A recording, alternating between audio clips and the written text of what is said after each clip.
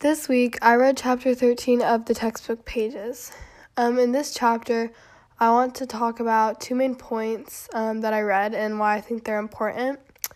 So, first is how economic factors can influence agriculture.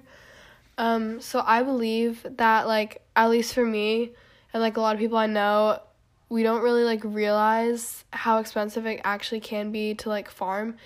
And just, the things that go into, agriculture, buying land and the animals and the food and stuff. And some economic, factors that influence agriculture are extensive land use and intensive land use.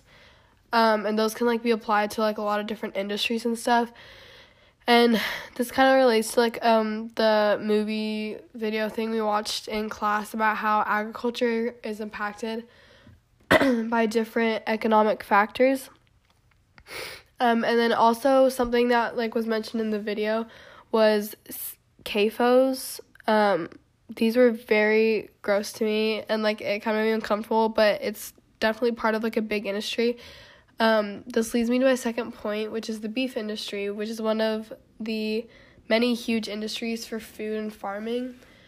This industry uses both extensive and intensive phases of farming, and it continues to grow, globally, especially since with, fast food and stuff and, burgers and chicken, with those growing, it's really, helping that industry.